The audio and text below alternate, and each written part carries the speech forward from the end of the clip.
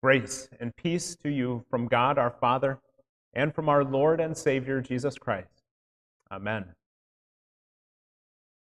One of the challenges that we face in life as we get older, those of us who are a little bit older than just in our school age years, is fighting against that tendency to become rather pessimistic and cynical about life in general, to have kind of a negative attitude as we look out at the world around us.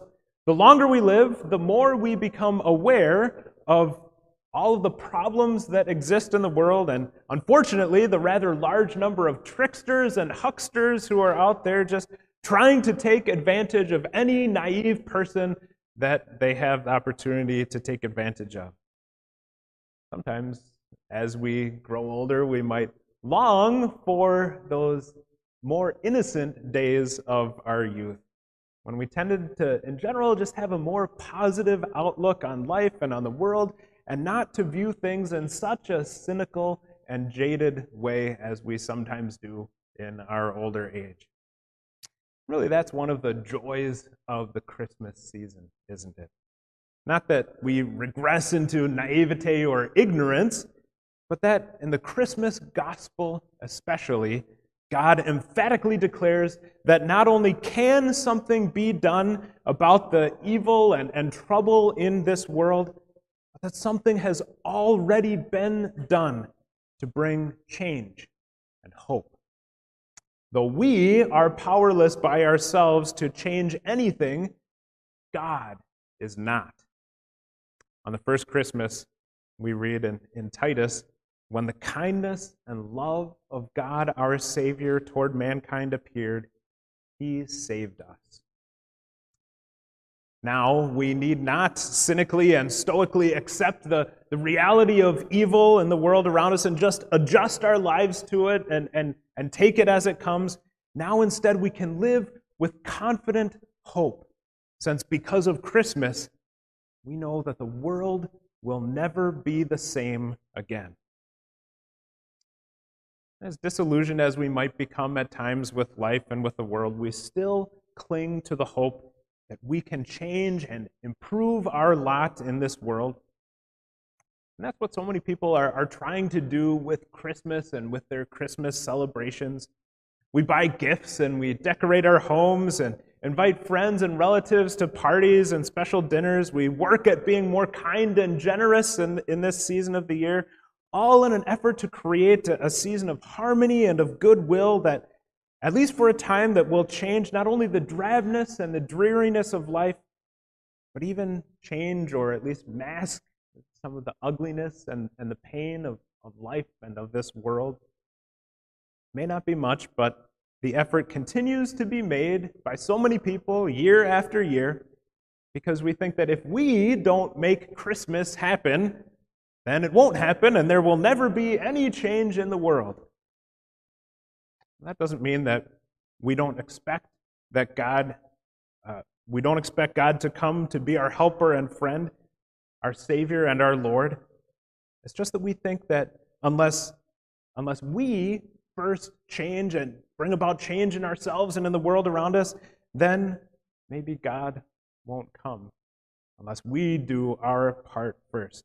Kind of slipping into the way that we tell little children to think about Santa Claus, that if they are naughty and not nice, then Santa Claus won't come and give them all the good presents. And in a way, we too also cling to that kind of thinking, that kind of hope that somehow we can change at least enough that God will come to us and help us to change our lot in life. Our sermon text today from Titus chapter 3 makes it clear that Christmas is not something that you or I make happen, no matter how elaborate our preparations might be, no matter how firmly we may resolve to amend our sinful lives or how many changes we try to make in our behavior. We do not make our life a more inviting home for God. Rather, as we read in Titus chapter 3, when the kindness and love of God our Savior toward mankind appeared, He saved us, not by righteous works that we did ourselves, but because of His mercy. Christmas is all God's doing, not ours. He makes it happen. We can't make it happen by ourselves.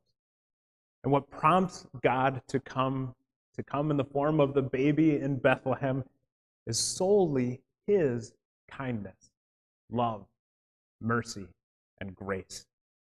He does not come because we have finally seen our need and asked for his help and cleaned up our hearts and lives and confessed our sins.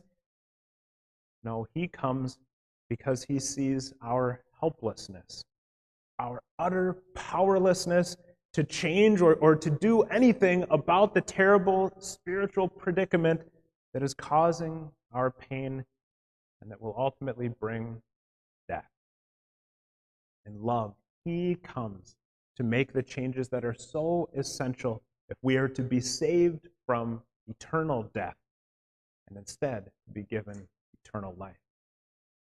All of our own frantic efforts to change things by our own power, our valiant attempts to inject some joy into our otherwise rather monotonous lives with the Christmas celebrations and spirit that we try to manufacture, actually, all of those things will only prevent Jesus from coming fully into our hearts and homes. If we are too busy, too distracted with all the noise and all the bustle of the Christmas that we try to make, then we may actually miss out on his coming. As we sang last night in the favorite Christmas carol, O Little Town of Bethlehem, how silently the wondrous gift is given. And because it is given so silently, it's so easy for it to be ignored, even at this time of year. It's been said that there are three kinds of people. There are those who make things happen, there are those who watch things happen, and then there are those who have simply no idea what is happening. When it comes to Christmas, none of us are in the first category, as we've said. None of us can make Christmas happen. We can only watch as God makes Christmas happen. We can only be spectators as we watch God set the stage and put everything into motion so that he himself might come to us in the baby in Bethlehem. We can only stand there wide-eyed as we see Jesus be born and then grow into manhood and then take our sinfulness onto himself and in our place go willingly to death on the cross, the death that we deserved because of our sins. However, in the final analysis, we must all confess that we would have no idea at all about everything that was happening at Christmas and throughout the Gospels in the Bible if God himself had not told us. God has declared to us that by Jesus' birth, death, and resurrection, he is saving us. Jesus has come to make the change that we all know that is so desperately needed for our lives if we are to be saved, but that by our own efforts we could never possibly hope to make ourselves. He has come to change us from death to life. He has come to cleanse our hearts of greed and envy and hatred and lust and anger, and to work to change, to make us more loving and helpful and caring. And although we cannot understand it, we cannot understand how he accomplishes it, we can believe it. Believe and marvel, wonder and worship, and adore the great and loving God who came on that first Christmas to make the changes necessary in order to give us true hope. And in the end, that is the only appropriate response to Christmas. Though we can do nothing to make it happen, in the power of the Spirit who gives us faith, we can now worship him who has already made it happen. And thus we can experience the change that moves us from death to life through faith in Jesus as our Savior. God himself has come down to earth to work the change that will give us hope. have you been changed? Do you have hope? Not just wishful thinking, but sure and certain hope of your eternal future. Reflecting on the words of the prophet Isaiah in chapter 9, he wrote, "To us a child is born, to us a son is given." And as he reflected on those words, the reformer Martin Luther stated that the important words in this section are "to us." Luther says that our difficulty is not in believing the miracle of the incarnation, although that is a wonder that we can't fully wrap our human minds around, that the eternal, almighty God became a helpless little baby.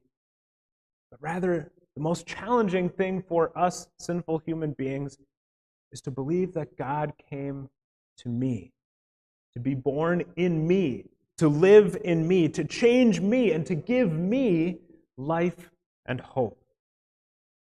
For that to happen requires a miracle of God. Luther says that for Jesus to be born in us requires a much bigger miracle than God's becoming flesh or being born of the Virgin Mary. Remember that you cannot cause the birth of Jesus to occur in your heart any more than you could cause the birth of Jesus in Bethlehem 2,000 years ago. Both are God's doing. Our text from Titus chapter 3 assures us that that is exactly what God did for us in our baptism. In verses 5 through 7 we read, "He saved us through the washing of rebirth and the renewal by the Holy Spirit, whom He poured out on us abundantly through Jesus Christ our Savior, so that having been justified by His grace, we might become heirs in keeping with the hope of eternal life." Yes, it has happened. You weren't ready for it. There was no room in your heart for God to enter in. In fact, there was dirt and clutter in your heart, and you hadn't even had the thought of cleaning it up and straightening it out and making it ready for God to come in. But in your baptism, Jesus did come into your heart because of His love and concern for you. He knew all about your helplessness, your total inability to save yourself. And He came into your heart to do the cleaning for you. He came to make the changes in your heart and life that you could never make by yourself. He came to make you righteous. He came to change your relationship with God from that of being an enemy totally opposed to God and His will to instead being God's dear friend. He came to free you from slavery to sin, to change you from a slave to a dear son and daughter of God. He came to make you a child and heir of your heavenly Father, so that you will have eternal life through faith in Jesus. Into a world of broken hearts, of shattered dreams, of guilty consciences, of feelings of worthlessness, God sent His Son like a rose blooming in the midst of a garbage dump. He sent His Son because people need to be changed if they were going to have any kind of life at all. He sent His Son because no matter how hard people tried to change things, they were helpless in the end to really do anything of substance. So God sent His own Son to save the world simply because of His love, His kindness, His mercy, His grace. He sent His Son so that we wouldn't have to exist stoically in such a world, but that instead we will live with Him forever in heaven. No, life is not a bed of roses. It is filled with much sorrow and suffering, pain, and ultimately death. We can do so much more for our children and for ourselves than simply buy toys and games that will merely help us to adjust to the stark reality of that no matter how hard we might try to make things work, we will always fail in life. We can have so much more than just a few days in this Christmas season of manufactured generosity and goodwill in the middle of this bleak and cold winter. Those days that so quickly fade after they are gone, and the joy that fades away and eventually still leaves us shivering and alone in this cold, dark world.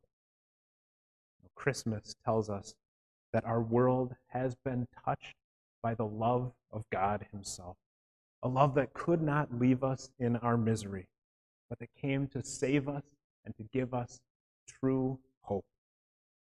Now, life in this world will never be the same again, because the message of the Christmas gospel changes people's hearts and lives and gives us true and lasting hope. You are one who has been changed by the coming of Jesus, and so am I. We've been changed by the power of Jesus' love, and our lives will never be the same again. With the power of that love and the hope of eternal life through Jesus our Savior, we can now be God's instruments of change in the world. And through us, our world will never be the same again. Amen.